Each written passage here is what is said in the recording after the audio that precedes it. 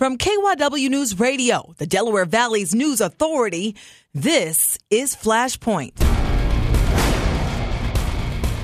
What's igniting debate online and in your community? I'm KYW Community Affairs reporter Cherry Gregg, and we'll run through the big issues of the week that are getting folks hot under the collar. Coming up on this podcast.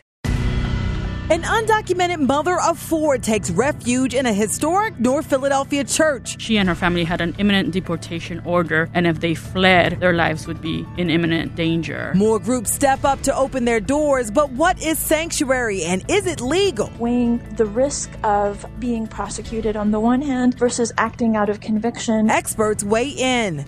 Systematic racism, inequality, and rights violations require big solutions. Matters to lots of people, thousands of people, hundreds of thousands of people. The little law firm making headlines by taking on some of the major legal challenges plaguing our city. Hey guys, listen up. When you're done with the show, would you do me a favor? Please provide a review and rate this podcast. And feel free to provide feedback often. We need reviews to push us to the top. Now back to the show. Thanks all. Welcome back to Flashpoint. I'm your host, Cherry Gregg. The focus is the recent uptick in the number of immigrants seeking sanctuary. Since President Donald Trump signed an executive order that beefs up immigration law enforcement, undocumented individuals facing imminent deportation are so afraid many feel sanctuary is their only option. I cannot go back. That's Carmela Hernandez, an undocumented mother of four. She explained through an interpreter that she fled Mexico in 2015 after three of her family members were murdered by drug gangs. She fled to America asking for asylum. When her petition was denied, the family of five went into sanctuary at the Church of the Advocate in North Philadelphia this week. Pastor Renee McKenzie. Perhaps that's against the law of the federal government or the state government, but it's not against the law of God. The Hernandezes will live inside of a classroom connected to the church while they appeal the decision, which could take months or even years. So what is sanctuary and why churches? With me in the studio to discuss this flashpoint is Jasmine Delgado, who works with the New Sanctuary Movement of Philadelphia, a grassroots organization that builds bridges across faith and ethnicity lines to help immigrant communities. We also have David Binion, an immigration lawyer who represents Carmela Hernandez and her four children in their asylum case. On remote, we have Reverend Robin Heineke, pastor of Arch Street United Methodist Church, which has opened its doors to undocumented immigrants in the past. And finally,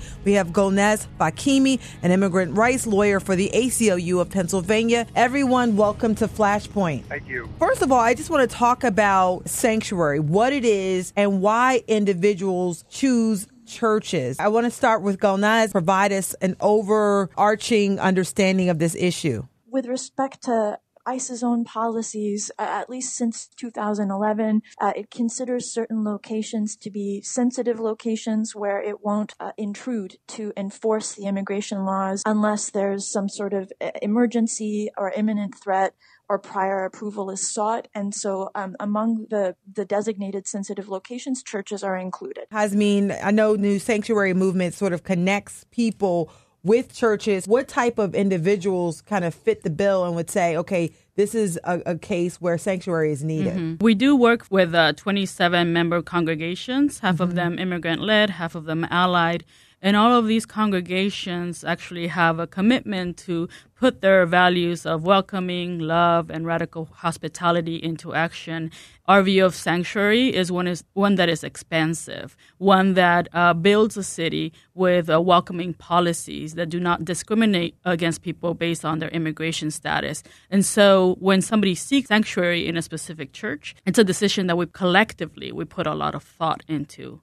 Carmela came to our office. She and her family had an imminent deportation order, and if they fled, their lives would be in imminent danger. As a group, and with Carmela involved, the way that New Sanctuary Movement practices sanctuary when in a church, it is part of a public campaign, and it is shedding light on the injustices that Carmela's family is facing, but also in the injustices plaguing the immigration justice system. And so, as Gulnaz mentioned, it is not a hiding out, but rather a shedding light on and a coming out into the light of the church, into the light of a community that will embrace her and support with her and stand shoulder shoulder with her on this in this struggle. I want to go to Reverend Heineke. Javier Flores spent over a year living inside the Arch Street United Methodist Church. Why did the church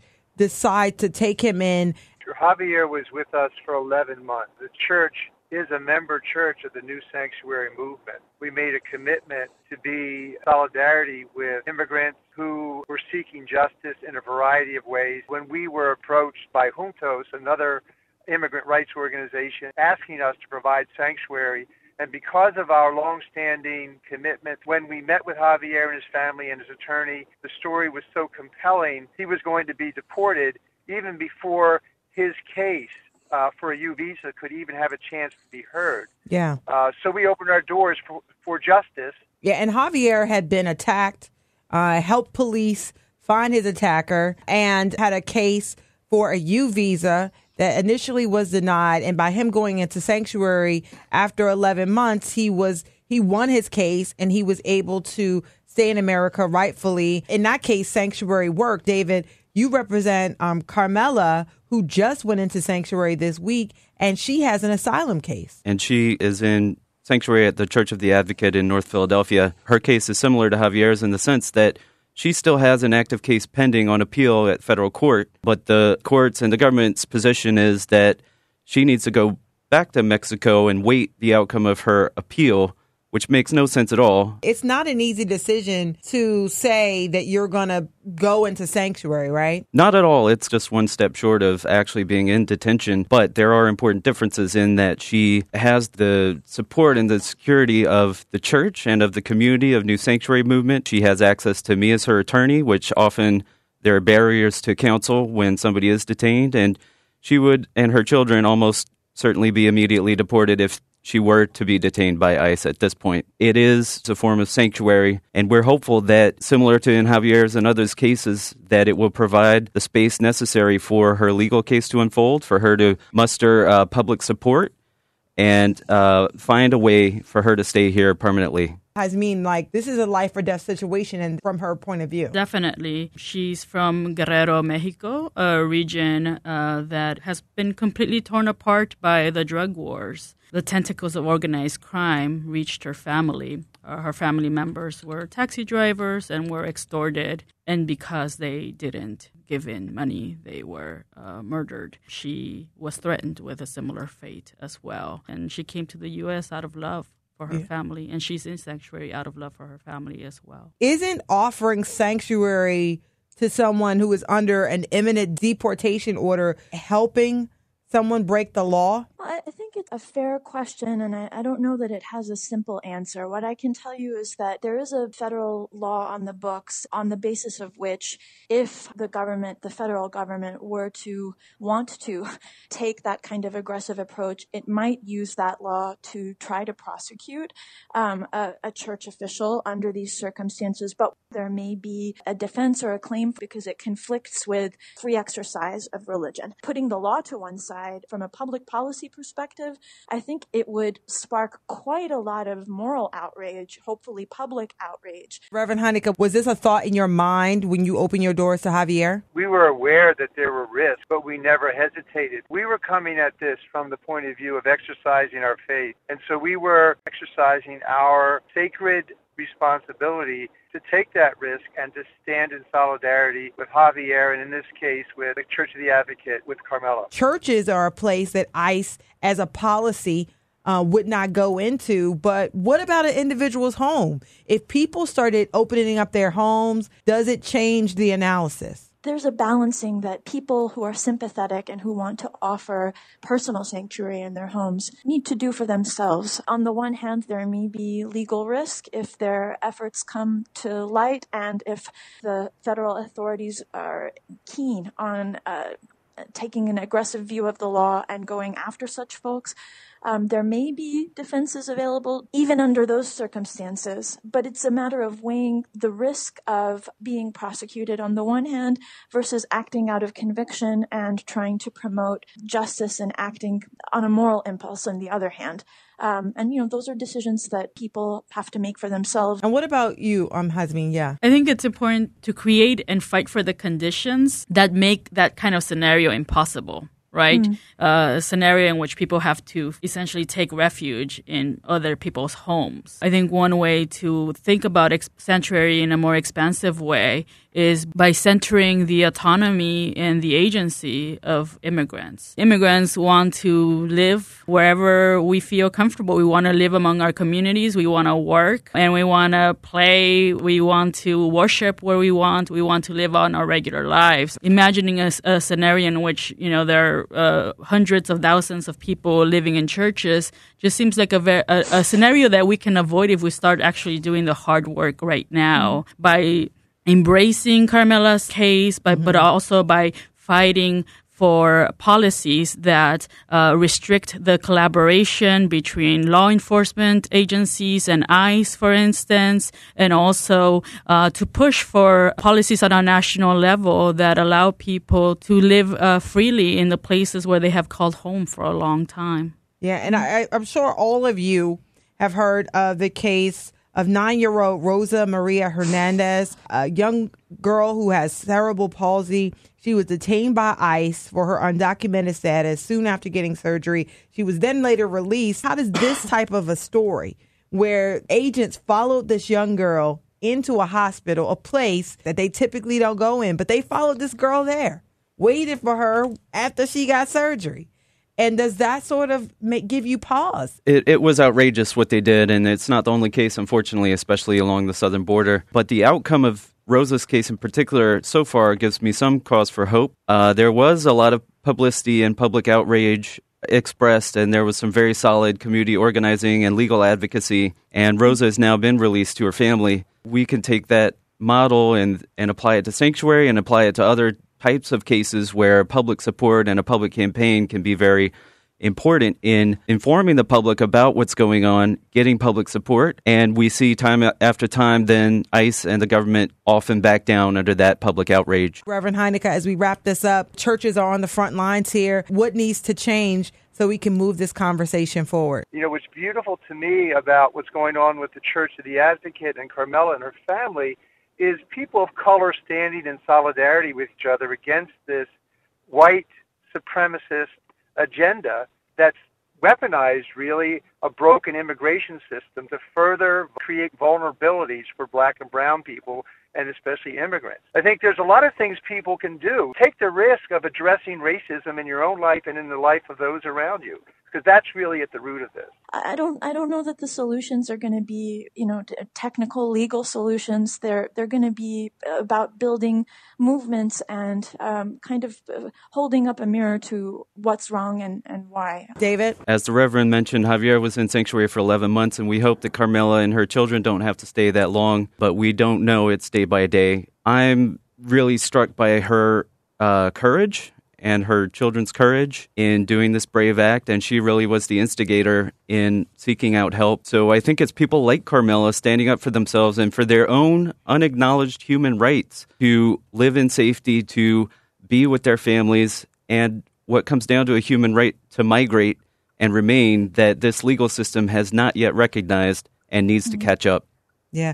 And last word to you, because I know individuals reach out to you all. Thanks to the organizing efforts of NSM and Juntos and other immigrant rights organizations, the city of Philadelphia prides itself on being a sanctuary city. And we want to push that forward by creating policies that restrict collaboration between criminal agencies and ICE, by having policies that embrace people of color and that turn their backs away from criminalization of our communities, the incarceration and deportation of our communities, immigrant communities and people of color. Thank you to Jasmine Delgado, David Benyon, Reverend Robin Heineke, and finally to Golnaz Falkimi for talking about this flashpoint in the news. Next up, they're a tiny civil rights law firm taking on some of the biggest challenges of a generation. It would mean that people's voices would be heard. For ways the Public Interest Law Center is breaking barriers. Radio.com.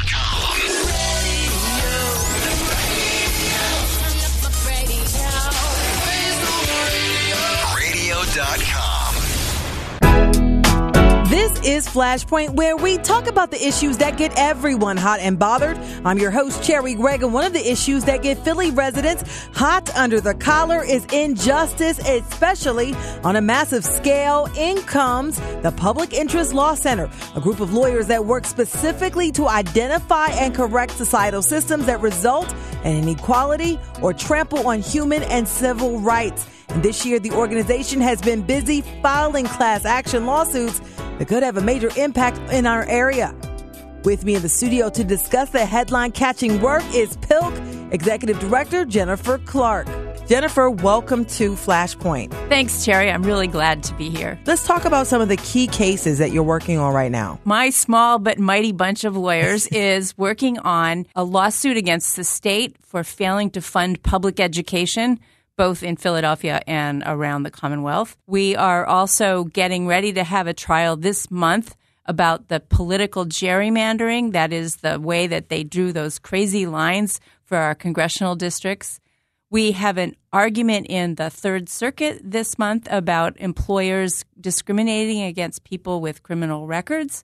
And we're also in landlord-tenant court fighting for the rights of tenants against landlords who ignore the laws. For people who have never heard of PILC, tell us a little bit of the history and why you do what you do. We are lawyers. We're a small law firm, a civil rights law firm. We started during the civil rights era. In the early 60s, President Kennedy looked around and said, why are the lawyers in this country not involved in civil rights?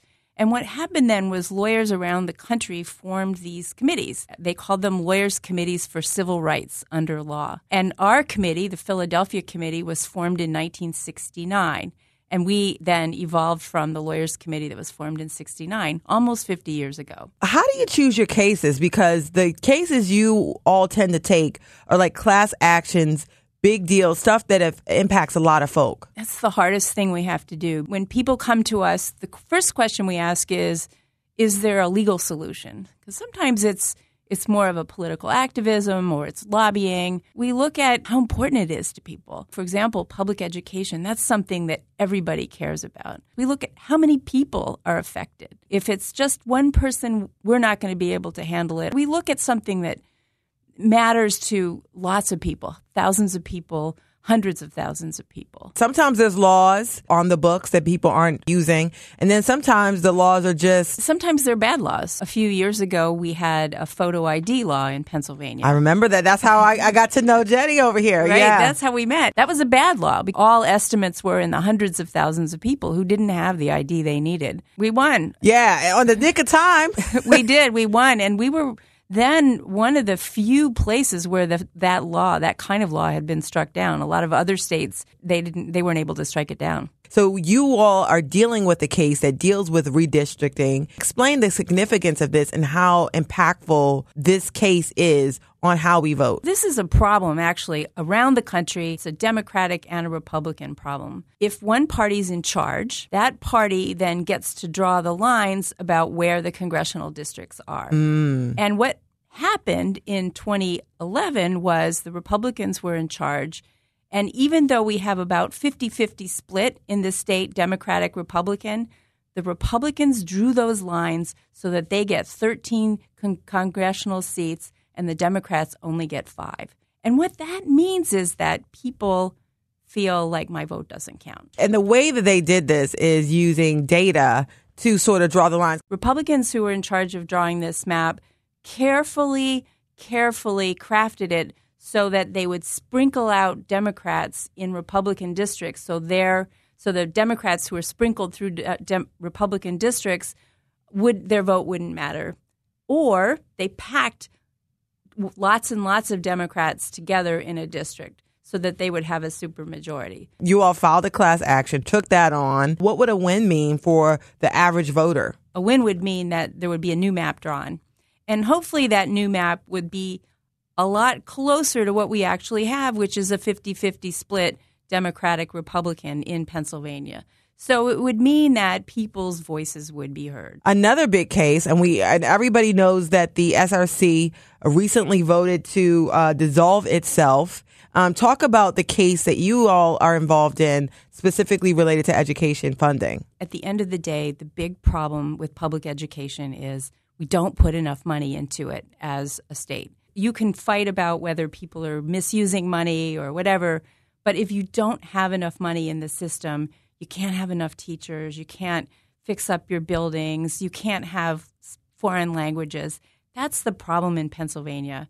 Our lawsuit is under the state constitution against the legislature, and we are saying your system of funding public education is completely irrational because you don't think about how much money this costs. You just throw a little bit of money, and it's not enough money. That is a legal theory that people have used in other states successfully, and now we are using it in Pennsylvania. Mayor Jim Kenney said, look, we're going to take our schools back. Philadelphia is going to come up with the cash. We're going to make sure that we can afford this. What would a win in this case mean for parents who have kids in public schools? At the end of the day, the legislature would have to come up with more revenue statewide to go into all of our schools. One of the issues I cover a lot is reentry. There's a stigma associated with a criminal past. You all, Public Interest Law Center, you're working to change it. People need to have jobs, and people want to have jobs. So this is one of those places where we have a really good law in Pennsylvania. It's called the Criminal History Record Information Act. And that law says that a company can't just bar you from employment if you have a criminal history. And it certainly can't bar you if you only have an arrest or you have a disposition that allows you to work off your time. But no one knows about this law. What we do is we represent people who have been turned away and said, no, we don't hire people with records. And we sue the companies. Usually what happens is that we'll write a complaint against the company. We'll send it to the company's lawyers and we'll say, look, here's what the law says. We're going to sue you in a week. 9 times out of 10, the company's lawyers will look at it and say, oh, they didn't realize it. Or in one case, they'd already changed their policy just a few months earlier. It's a really important way of letting companies know that they have a responsibility not to discriminate against people with criminal records. If the crime is related to the job, then the employer certainly can turn the person away. But they have to ask themselves that question. They have to say, is this crime really related to this job? They can't just say, we don't hire people with records. Folks don't realize if you have a criminal past, sometimes you can't get housing. Sometimes you can't get jobs. Sometimes you can't get certain benefits. There's a lot of things, when you have a criminal past, you can be barred from. And of course, this is also a race problem. Yes. So there's a lot of race discrimination involved in how people are charged in the first place. That means that the black person is more likely to have a record in the first place, which means then it's harder for that person to get a job. Really, at the end of the day, why we're taking on this problem, because it's not just an employment problem, but at the end of the day, it's structural racism too. And the last thing I want to talk to, and we'll talk about this quickly, is when you're a tenant and you're going against the landlord, you're there by yourself a lot of times. 95% of the people who are there are not represented, the tenants, that is. Most of the landlords are represented. There are 25,000 evictions a year. So we are talking about thousands and thousands and thousands of people who go into court without a lawyer. Under that circumstance, there's no real incentive or there's no one watching to make sure that the landlords are following the law. So, for example, a landlord isn't allowed to evict someone or even collect rent if the property is unfit for human habitation. They're just not allowed to. But there's no one checking. So landlords routinely go into court with all kinds of outstanding violations, sewage, no heat, no water, to evict their tenants when they're not allowed to. Yeah. So what we're doing is we are helping tenants get out of the eviction process, and then we're suing the landlords. Flipping it. Or we're suing their lawyers. Which doesn't make us popular, but it's making the landlords and the lawyers think twice about violating the law. And I just want to give people a way to reach out to you. The way to contact us is through our website, www.pubintlaw.org. But the other thing is people actually should go to Community Legal Services, and they are the ones who will send people to us. Keep up the excellent work. So thank you so much. Well, thank you, Terry. I really appreciate it. Next up, they're the generation keeping alive the legacy of a South Philadelphia girl turned 20th century international music sensation. You are gonna be in the holiday spirit.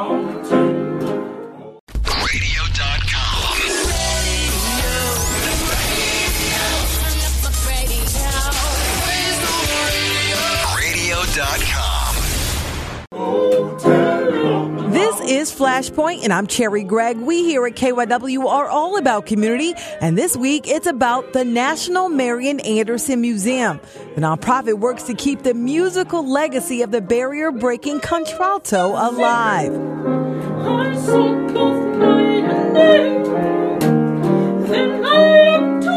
That's some of the Marian Anderson scholars at rehearsal this week getting ready for the holiday season and an upcoming performance. With me in the KYW studios is Jillian Patricia Pirtle, a soprano and historian who runs the museum. She'll tell us all about it. Welcome to the KYW studios. Thank you for having me, Cherry. For those individuals who have been living under a rock, please tell them quickly who Marian Anderson is. Marian Anderson was one of the greatest living legends of the 20th century. She was the first successful African-American classical and opera artist in the United States with extreme popularity and success in Europe and overseas. Now, the holidays was one of Marian Anderson's favorite time of the years. How many holiday albums did she do? About 4 in total. Not only were they alone singular albums, but also albums featured with orchestras as well as albums featured with other artists, including Julie Andrews, who knew that she did an album with her as well. It's quite remarkable. What do you think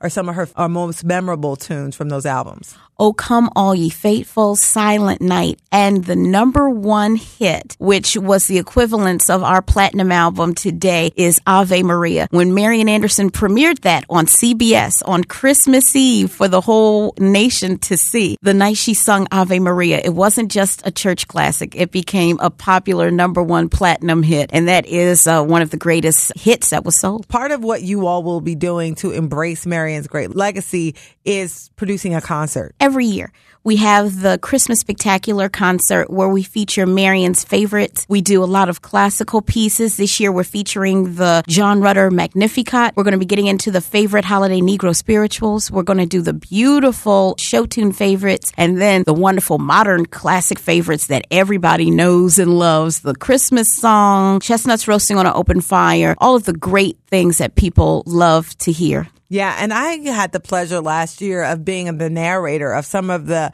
stories that lead into each of the songs, and it was so much fun. You felt like Christmas was coming when you sat in this concert. If you're not in the Christmas spirit, when you come to Carols in the City Christmas Spectacular, you are going to be in the holiday spirit. When is the concert and how can people get tickets? It's going to be on December 23rd at the historic Ethical Society Theater in Rittenhouse Square, 1906 Rittenhouse Square in Center City, Philadelphia. The curtain is at 4 p.m. All those who want tickets, call the National Marian Anderson Museum office at 215-779-4219.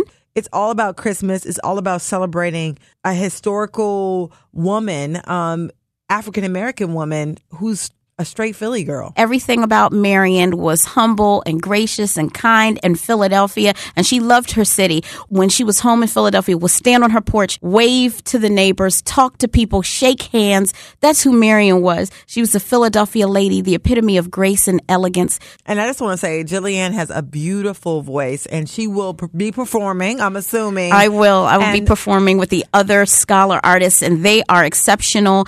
We have beautiful sopranos like Regina Ann Smith, Carolyn Coleman, one of our brand new inductees who's coming all the way from Mississippi to perform with us. We have wonderful tenors such as Derek Anthony Wilson, baritones such as Stephen Brown, Victor Rodriguez, Achilles Inverso, Rosemary Thyberg, and we cannot forget who's going to be leading the helm of our orchestra, our new inductee maestro, Wesley Broadnax, Dr. Broadnax, exceptional conductor, incredible artist, has traveled the world world. And he is a current professor at Drexel University. So this is a show that's just outrageous. You can't miss it. It just warms my heart. And keep going, because this money raised from these tickets keeps Marian Anderson's legacy alive. Absolutely. All of the money that is raised from ticket sales and promotions goes right to the Marian Anderson Museum to keep the house going all year long with our special exhibitions. We change the exhibits every year. The special programming that we have a season of shows, and it supports the Marian Anderson Scholar Artist Program.